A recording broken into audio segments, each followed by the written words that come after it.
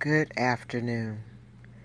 This is Tuesday, May 22nd, 2018. My name is The Seer, and this is a prophetic word. Today may be the day that those of us that are one of the 144,000 that are from the tribe of Judah, this may be the day that we are taken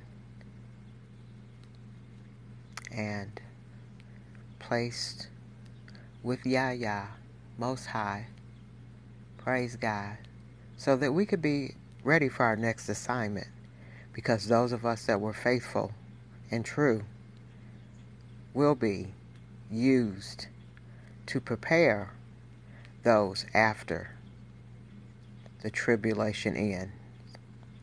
I am here to announce that August of 2017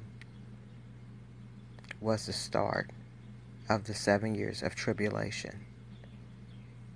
The Most High is coming to get his people before terror rains down on the United States and Israel.